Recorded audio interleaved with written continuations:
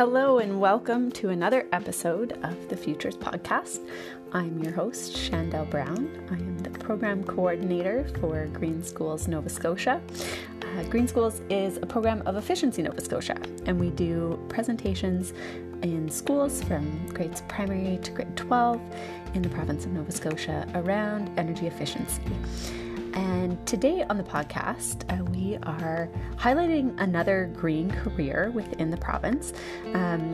Bit of a non-traditional green career this time.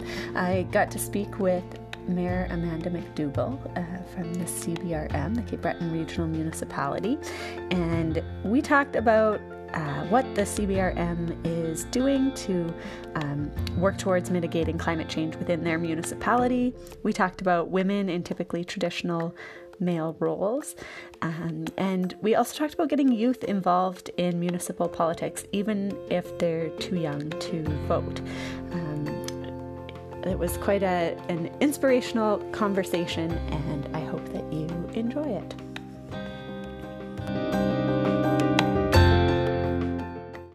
All right, so I am here with Amanda McDougall, and she is the mayor of the Cape Breton Regional Municipality based out of Sydney. So welcome to the Futures Podcast, Amanda. Thank you so much. I'm so excited to be speaking with you today. Well, we're very excited to have you on and to get the opportunity to talk to somebody in municipal politics, because a lot of what we do is interviewing people who have green careers. And the interesting thing about your job is that it's not the type of job that you can go to school to become a mayor. So I'm curious to hear a little bit more about that and to hear about some of the sustainability initiatives that the CBRM is working on currently.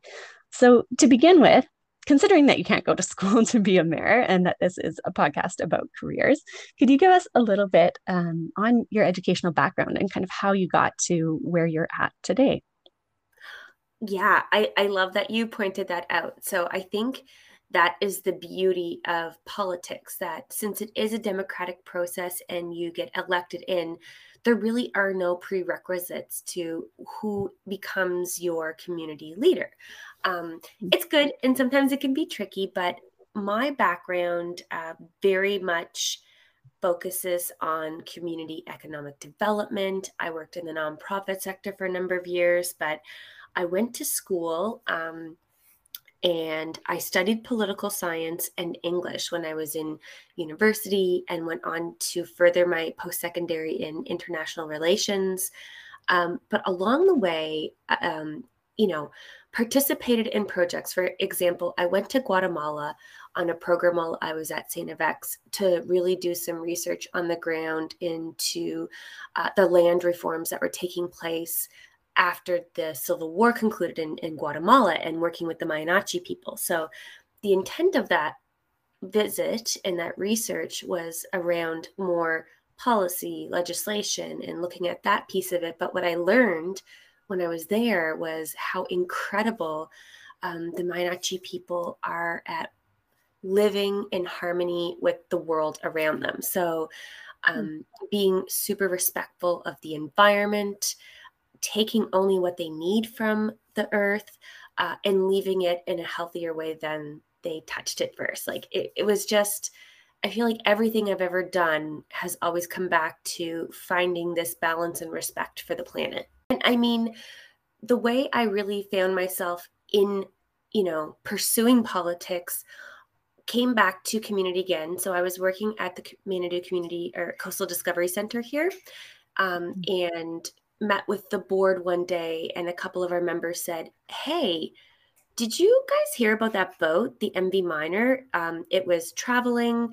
It had left Montreal intending to end up in Turkey, but the tow line broke and it's now run aground off of this little island off of my village called Manitou.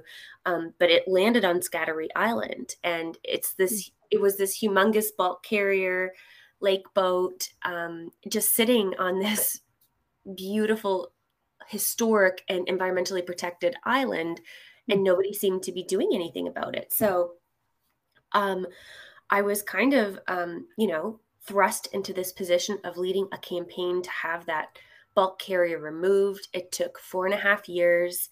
it ended up costing the government about $12 million to clean it up because it was just really horrendously dangerous for our environment.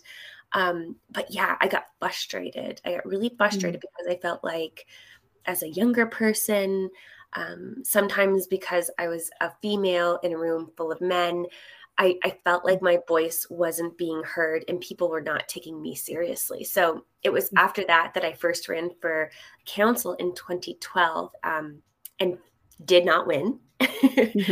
Did not. But yeah, kind of put my nose to the grindstone and dug deeper into the community, was doing some wonderful work at Cape Breton University. And I had previously worked at ACAP Cape Breton as the education manager. So taking all of these experiences and preparing myself to do it again. And I was successful in 2016 and I became the counselor. And then, yeah, last year became the mayor.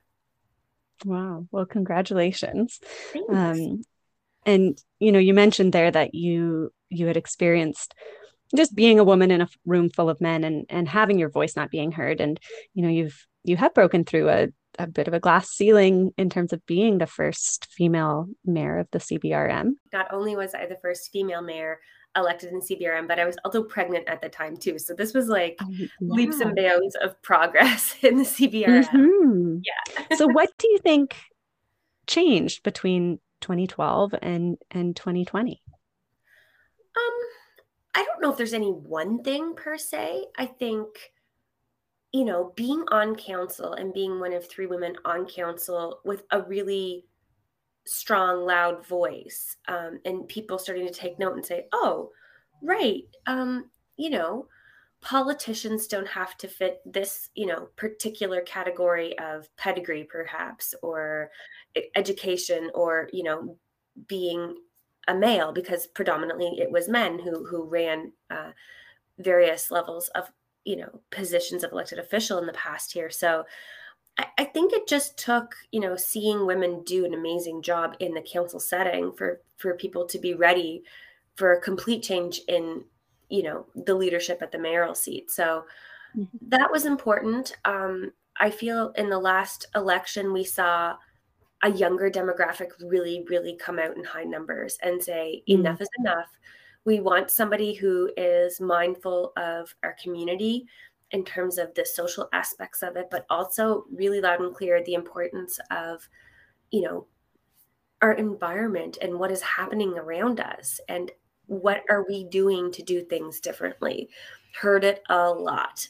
But I think as well, like the learning that we have received and continue to be so grateful in receiving from our Indigenous communities here, our Mi'kmaq communities, it's taking root, and it's this respect, it's this calm knowledge. It's we're doing better because we're learning more. So I think that's what happened in the last election. Cool. That's really encouraging to hear.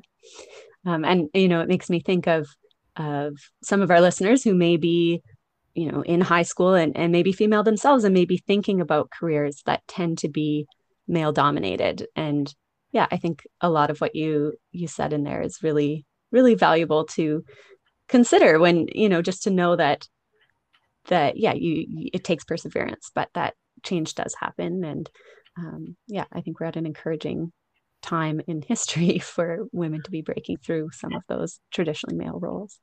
Hugely. And I mean, just today, as we're listening or as we're participating in this podcast, our Governor General is an Indigenous woman from the North and being inaugurated today. Yeah. Right. It's just, I have goosebumps because the diversity of, participation in elected roles and really important community leadership is happening. But it has to happen, because I feel like we're at a point now that things were stagnant for a really long time, and where people are saying now, like, holy cow, I can't believe how impactful the effects of climate change are. There's a lot of other people saying, you don't say, we've been saying this for 20 years, 30 years, 40 years. Like, we've been waiting for this change to happen, but fearful that maybe it's a little too late in some senses. Yeah. Yeah, certainly.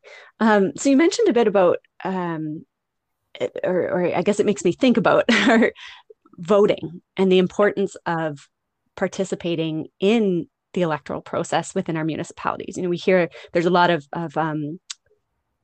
I guess, education around the importance of voting in the federal elections, maybe to a bit of a lesser extent, but still there for provincial elections. But we don't often hear encouragement for young people to be getting out and voting in their municipal elections.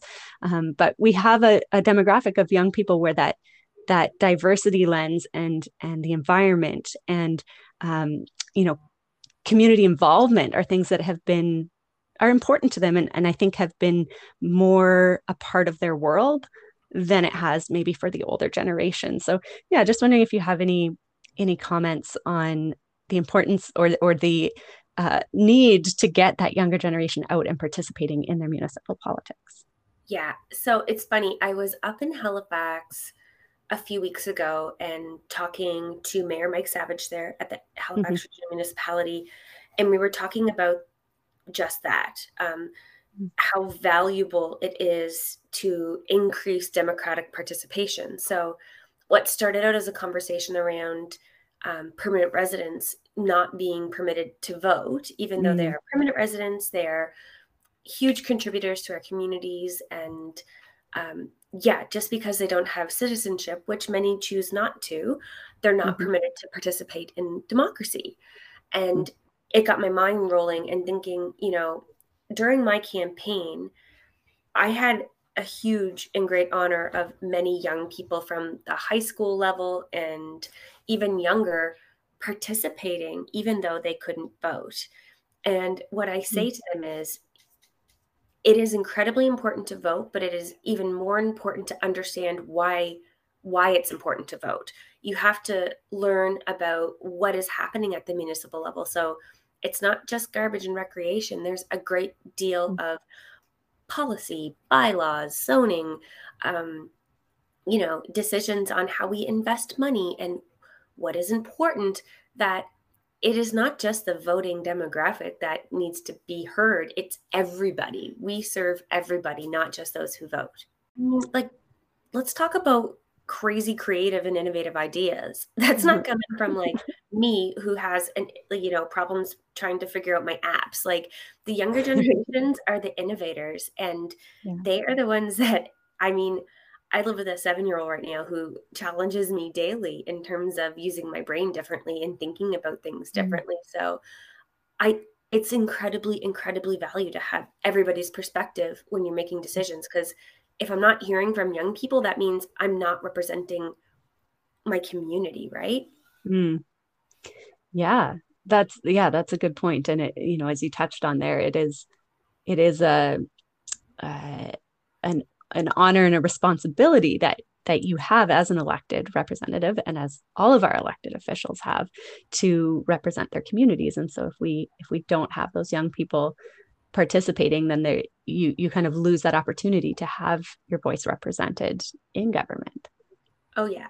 Yeah. So it's interesting. It's a different way of doing politics, though. And I'll be the first to admit that.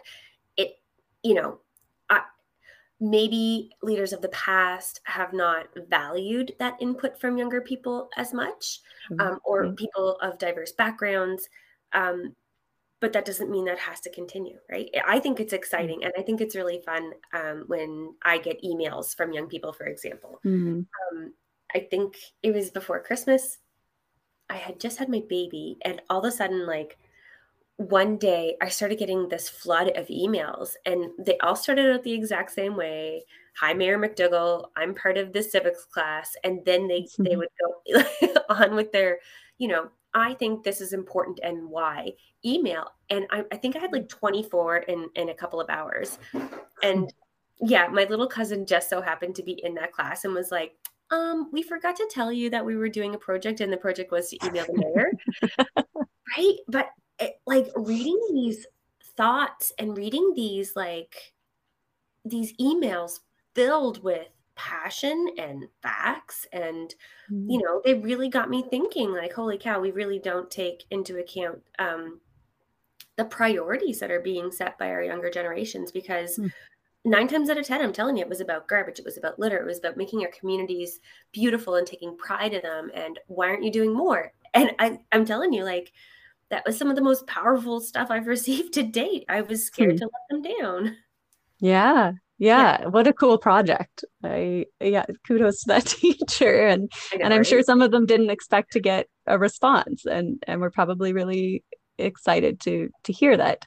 Yeah, their mayor does actually care about those things too and cares about representing their views. Right. And I mean, So I'm curious, you've kind of touched on a lot of the things that you are enjoying about your job, but what do you enjoy most about your job as mayor? hmm, I I feel really proud. I feel really proud a lot of the time because I feel like there's some amazing projects that are coming out of our municipality. Um, and it's usually not like the big wastewater treatment programs or things like that, which are really cool and super important. But I don't know, when I see things like meetings happening with Kale Dutt, who is a 9-year-old from Sydney River, who said, "Hey, we need to have a pump track here." And so he started reaching out to my office and the MLA's office and the MP's office, and our staff members. And we're at a point now that we've put an application in to get a pump park going, or a pump track, sorry. So I think it's stuff like that when there's a project that is really meaningful in the community and it's led by community members, but we get to Mhm. help make it happen.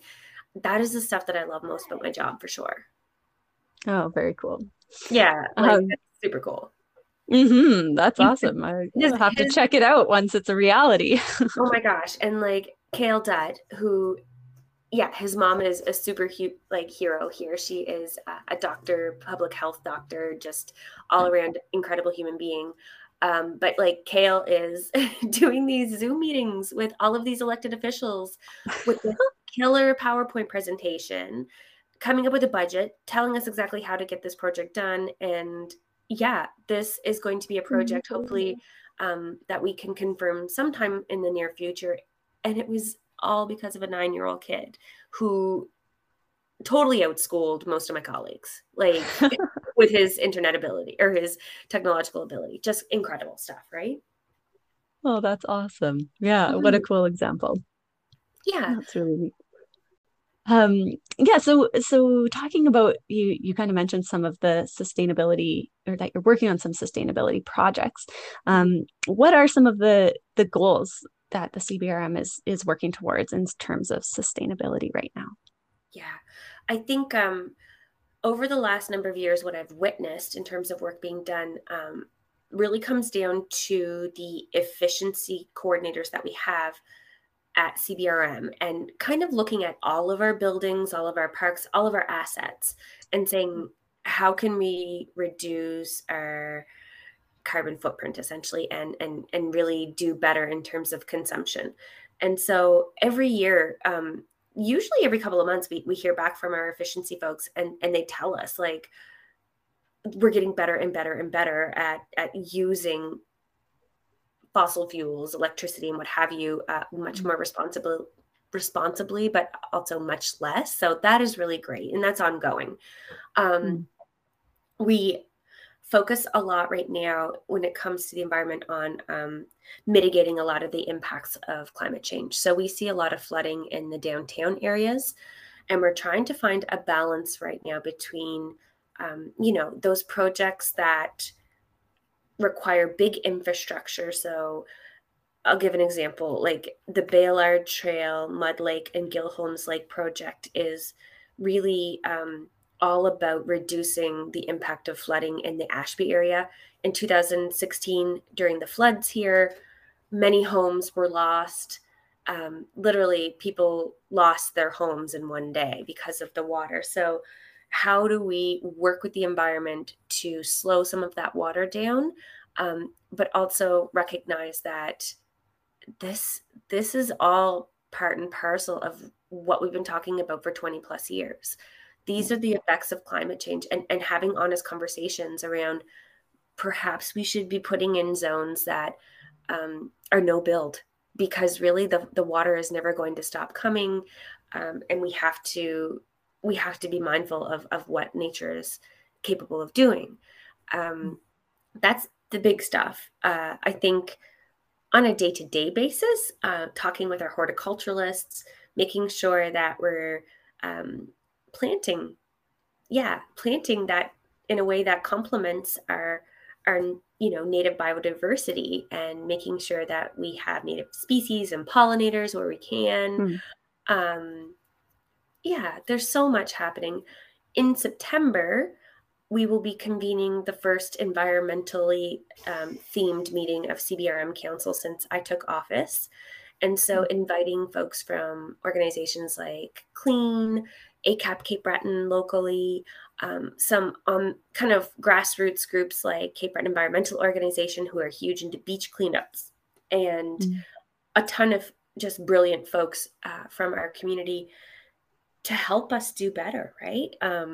I don't pretend to know how to fix all the problems and be the greenest possible, but we're hopefully going to have a bit of a game plan of, I guess, like the stuff that you call low-hanging fruit projects, easy things that we could roll out immediately to help just make our community cooler and greener. Yeah, literally cooler, right? Bingo, right? Like, I think about that a lot because there is a ton of development happening in downtown Sydney specifically, but we're building some, well, not we, but the community is welcoming the new waterfront Nova Scotia Community College campus. There are 3 different humongous healthcare related projects happening, but with development, that means we're taking away some of the green. So how do we keep our downtowns cool? How do we increase green spaces? Because of all this development, we're talking a lot about a revised active transportation plan and strategy. So that really makes me happy as well. So getting less cars into those areas is better. We can do some walking, some running, some biking, and figuring out the infrastructure necessary to accommodate that. Yeah. Oh, that's exciting. It sounds like it'll be a great place to go for a walk. Oh my gosh. It already is. I already love the waterfront, but yeah. I know, it's so beautiful. But there's other things that might not seem as, I guess, like sexy, but looking at all of our buildings that we have and the land that we have, and just envisioning, okay, as we develop, as we grow, how can we make our current buildings better before building new? To me, that is really important. It's almost, when we talk about the 3 R's, and, my previous life of being an environmental educator, we're always talking about reducing and recycling, but reusing is really important as well. So before you build new, what do you have that you can make better? So we're talking about the need for a new central library. Well, okay, what buildings do we have right now that we can make better into a beautiful space? Is that a possibility? So yeah, I'm excited. It's just a slightly different way of looking at things that I think is really impactful. Yeah. So I'm curious, how do you engage your residents to get on board with some of these sustainability goals and projects? Because they're not always, like you said, they're not always the sexy project, or they're not always the thing that people really care about or have the time or energy to care about. So how do you get people engaged in CBRM?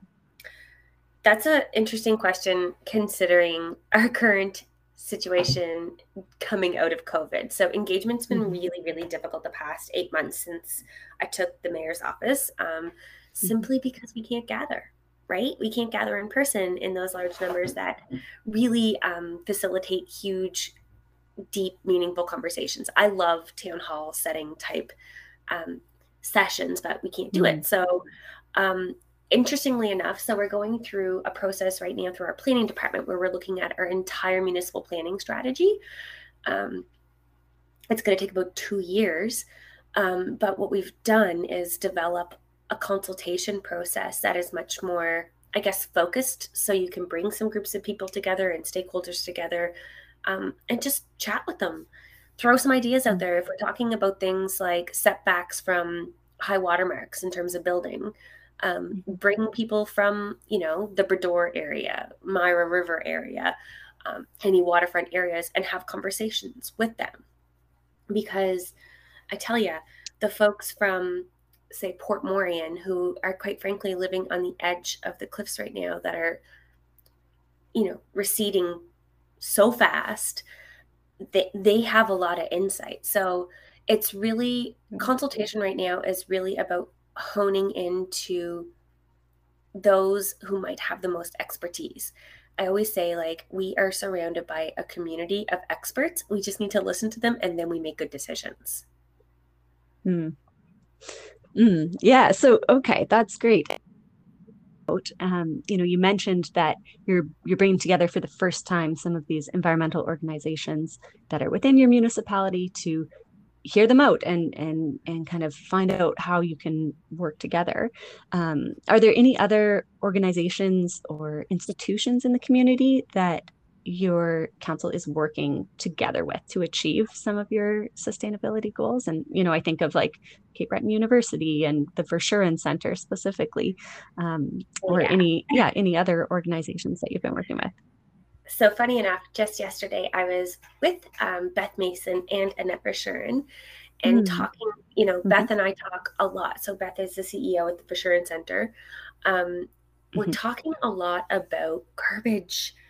Oh my gosh, garbage. So what do we do with garbage? How do we do better with garbage? We have a contract right now in place for the next 5 years that we either renew and just continue to landfill things, or we look at this as an opportunity to work with our Mi'kmaq communities on the island, the 5 First Nations communities, and our 5 municipal units, and maybe taking a look through the Verschuren Center. Is there some cool, innovative science and technology out there that we can use our waste and create opportunity for new businesses? So oftentimes you'll hear about taking garbage and making alternate fuel sources, or turning waste into a new type of building material. That's what we're exploring right now. But through the Verschuren Center as well, we're seeing what they're doing in terms of renewable energy and really zero cost power for communities.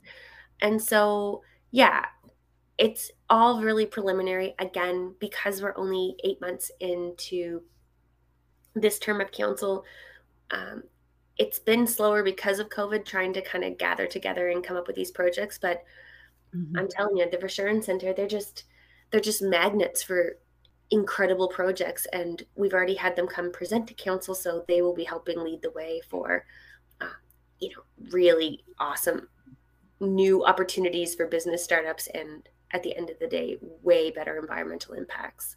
Yeah. Well, and CBRM is an eco partner of ACAP Cape Breton. So ACAP is that, long-standing, grassroots, deep-rooted or environmental organization here on Cape Breton Island. But we contract ACAP Cape Breton to do a lot of our environmental education, all of our environmental education, around wastewater, source water, really anything to do with water, but also with solid waste. So there's this really awesome program. And again, I'm completely biased because I know I worked at ACAP for a number of years, but it's just so this organization has been an eco partner of the CBRM for 10 years, like a decade. So in the summertime, there is a program called the Trash Formers program. So students are hired and they have a team and they have this Trash Formers truck, and they go community to community collecting litter. And it doesn't sound very glamorous, but it's an incredible job. And the team usually is just like thick as thieves by the end of the summer. But the really important piece from this is that every piece of litter that is collected is put into a database. So we now have a decade, like 10 full years of litter collection data at our hands to say, okay, here are the trends. Here is what is happening. Here is what human beings are responsible for putting into the environment. And now let's talk about the impact of those items. So it's really important to have partners like ACAP Cape Breton help us do this education, because when you bring it back and when you when you can make a person feel like, wow, I am having an impact on the environment, and holy cow, it's not good. That is how we change behaviors. And that is how we change the way that not only individuals, but our entire community view our environment and our communities and their actions, right? So, Mhm. yeah, really grateful to have such powerful organizations like ACAP as our partners. Mm. Hmm. Yeah, so I just want to go a little bit more broad right now, so away Mhm. from CBRM specifically, and just talk about that level of municipal government and what opportunities do you see municipal governments having to advance sustainability that might be more difficult to achieve at the provincial or the federal level? Yeah, I think, I look at municipalities across Nova Scotia. So aside from being the mayor, I am the president um, of the Nova Scotia Federation of Municipalities. So I represent all 49 municipal units across our province, and I'm seeing examples of crazy creative projects. So in Antigonish, for example, they're putting up solar panels that will complement affordable housing projects that they're putting up. So Yeah. reducing the cost of living in these buildings, which is really important because we know the importance of affordable housing, but doing it in an environmental way. Like this is the stuff that it's easier for municipalities to do because we are so grassroots, right? We can look at smaller projects. If you're a provincial government, you're looking at things from a way bigger lens. Like you have to impact, a huge riding of people. We can look at things a bit smaller. Um, and I find when you can do 10 smaller projects, the positive impact is actually bigger than one big one that might influence a whole Mm-hmm. province, right? Mm-hmm. Um, so looking at that, looking at the way that municipalities are partnering together to create things like huge solar fields that are now linked into the grid and providing beautiful source of energy for their residents. Like Mm-hmm. it's so cool. But yeah, we also deal with solid waste. And I think of any level of government to have some sort of impact, like solid waste and wastewater, yeah, that's us. That's our jurisdiction. That's our Yeah. responsibility. And those are two incredibly important areas that need a lot of focus. So, CBRM, for example, um, we have 3 new wastewater treatment facilities going up in the next couple of years. Okay. And Wow. that's huge. That Yeah. is a lot of water being treated before it goes back out into our oceans. Mm-hmm. Again, talking about garbage, yeah, I we have to stop throwing things in landfills, right? Like I know it'll never ever 100% be landfill free, but we have to find new ways of dealing with our waste. And we have to do things like influence provincial and federal governments to implement legislation like extended producer responsibility for printed paper and packaging. Mm. Making sure that we are putting in rules that tell the producers of plastics, hey, if you're going to keep making this stuff, you're going to have to pay for it. Enough is enough. That's how Mm-hmm. we're going to change the commercial behavior. So there's a lot municipalities can do and influence. So, Yeah. Yeah, that's exciting and a good point that some of those things like, we often think about trash and water contamination as being, when you think about the environment and changes that need to be made, those are kind of two pretty big things. And yeah, like you said, they're entirely within the realm of municipal responsibilities. I'd never really, yeah, really thought about that. right now, municipalities also have very little money compared to provincial and federal Yeah. government. So it's really Yeah, good it to makes it more be challenging. on that grassroots level and say, hey, big brothers and sisters, we've come up with the idea. Now you have to come and help pay for it. So Yeah. I would just put that out there. Yeah. Yeah. No, fair enough. That's the challenge that goes along with it. Right? Yeah, for sure. Right. Yeah, so I want you to think back to your high school days, because this is a Oh my. podcast that is geared towards high school students. And before being elected, you were the executive director of ACAP, and you worked at was it the Coastal Action Center? Coast, Yeah. Yeah. was that The what it was Coastal called? Discovery Center. Yeah. Yeah. Um, and so sustainability has obviously been a priority for you for a while. When you were coming out of high school and you were making decisions about what sort of jobs you wanted to pursue or education you wanted to pursue, did you know that you wanted to work in some aspect of sustainability at that time? No, I didn't. I didn't know what I was doing. I knew I knew I had this kind of like fire in my belly that I wanted to do something that makes my community better. Mm, I was always part of service learning and different kind of volunteer driven initiatives when I was in high school and getting to be a part of that kind of stuff. So I think it just organically happened. Like I said, when I went to do my work for my thesis in Guatemala, I went there with this mindset on I need to understand the legislation in the land reform system here. And I ended up witnessing some of the most beautiful environmental work that was just second nature to the mm, residents there. And I think I I just learned how important this was through all of my experiences.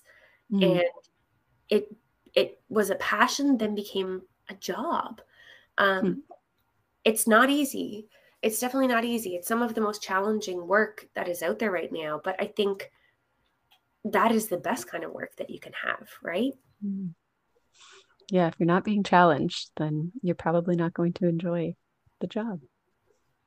That's probably why I went into politics. Looking for the big challenge. Yeah, You really wanted to enjoy your job. right. Yeah, no, but I think that's what it is. Like for Mhm, anybody who is, yeah, who thrives on that challenge, this is the place to be. mhm, But in the same sense, it doesn't matter what you do. You're always going to have a way to connect your work to the environment around you. It just everything is so interconnected. And again, I bring this back to the two-eyed seeing concept from Elder Albert Marshall in Escazoni. mhm, You know, it doesn't matter what you could be an engineer, you could be an accountant, anything that you're doing, there is a way of being mindful of sustainability. If you're an mm. accountant, you could think about doing things electronically versus printing off, piles of Sure. paper every day. That you're contributing to sustainability in that sense. So Yeah. I don't think I don't think there's any job out there that you can't make decisions and have influence Mm. on making our community better. Mm. I agree. And I that's part of what I love about this podcast is getting to think about and, kind of brainstorm and interview people who have jobs that are contributing to sustainability without necessarily being an obvious connection in their job title. Right? And yeah, like you said, it's those small decisions sometimes that can change how an office building operates or how the job gets done or the transportation to and from the job, Mm-hmm. that have a really big impact regardless of what the work is that's being done. Now, that being said, there are career paths, obviously, that are very, very much, you know, it, they are all inclusive. Everything that you're doing is around sustainability and environmental mindfulness. But, Mm-hmm. um, and I think there is a bigger need. There is a Mm-hmm. bigger need for people. I was talking about the Fisherin Center and coming up with innovative ways to deal with waste. Like, we're, we're starting from scratch. Like, these are cool, brand new, fascinating career avenues that didn't exist before. And I Totally. think Yeah. that's really cool. Like using technology and um, science to just fix these huge problems and be the first one to do it. Like that to me is inspiring. It's so Mm-hmm. exciting. It is exciting. Yeah. Yeah, Yeah. certainly. And, you mentioned that coming out of high school, sustainability was not really on your mind in terms of a career. And I would agree. And, Mhm. I think we would have kind of gone through high school in kind of the same generation. But I think nowadays there's a lot more, well, first of all, there's a lot more environmental education in schools. So students Oh, are coming out of totally. high school knowing what the problems are that their generation has to face. And for people who are motivated by that, there's a slew of jobs, like you said, that are specifically focused on solving some of those problems that we face. So just wondering if you have any advice for students who are coming out of high school who already care about sustainability and are in that process of deciding, what now? What do I do? Am I going for a trade? Am I going to university? Am I going to get job experience? Am I going to travel? Those are big decisions. And, I Mhm. remember that time in my life being pretty stressful. Like it really felt like you were determining what the rest of your life was going to look like. And although that, we know that many people have multiple jobs within their lifetimes, it is true to a certain extent that those decisions that you make do start to guide your path. Yeah. So yeah, just curious if you have any words of advice or thoughts for students who are in that position of deciding right now. Yeah, I think, just like little conversations can lead to really amazing and huge opportunities. So, reaching out to nonprofit organizations in your community is, whoa, amazing way to tap into a network you probably didn't even realize existed. So, Mm, if you talk to the Clean Nova Scotias, Ecology Action, ACAP, they they do so much. They do so much. Like there is an education component to most of these organizations. There is more of the scientific, ecological pieces of work that are really important. But there's also the policy writing and legislative influence in these organizations. So reach out to nonprofits and offer your time. mm, Offer, a little bit of volunteering because you're about to tap into this network that is so far reaching and will offer you an incredible amount of opportunity. And I'm really glad that you mentioned that, we don't, you know, 2021, there's really not that, hey, I'm going into a career for the next 40 years type thing. So don't feel pressured to like plan out the next 40 years. Take some steps, do some learning, meet as many people as you can, but don't plan it all out. It's never going to turn out to be what you planned anyways, but mhm, there are so many exciting paths that you don't even know exist yet. And oh man, just yeah, mhm. it's hard to be patient, but you will be guided where you need to go, and it's really fun. Cool. Yeah, that's really great advice. And, they can always use the extra set of hands. And like you said, we talked earlier, it kind of comes full circle to that younger generation and the perspective and the diversity and energy that they can bring to these organizations through volunteering and maybe eventually through a career. Yeah. And you know Yeah. what? Reach out to your elected officials. Like if you Mhm. feel passionately about something in your community, throw an email their way because let me tell you, getting involved in politics too, you don't have to be 18 years old. Do it young. Well, thank you very much again. And, congratulations on becoming the first female mayor of CBRM. And I look forward to, now that I've heard about some of these projects that are in the works, I look forward to kind of following them through the news and seeing how they turn out. Yeah, so thank you again, and I hope that you have a good rest of your day. Okay, thank you as well. And again, if anybody ever had any questions or wanted to learn more, you can always reach out to me in the mayor's office, our council members here, but also your own elected officials. Do it. It's how good decisions get made. So I encourage everyone, no matter what age, to get involved. Cool. Well, good advice. Thank All right, you. we'll talk to you later. Okay, bye. Bye.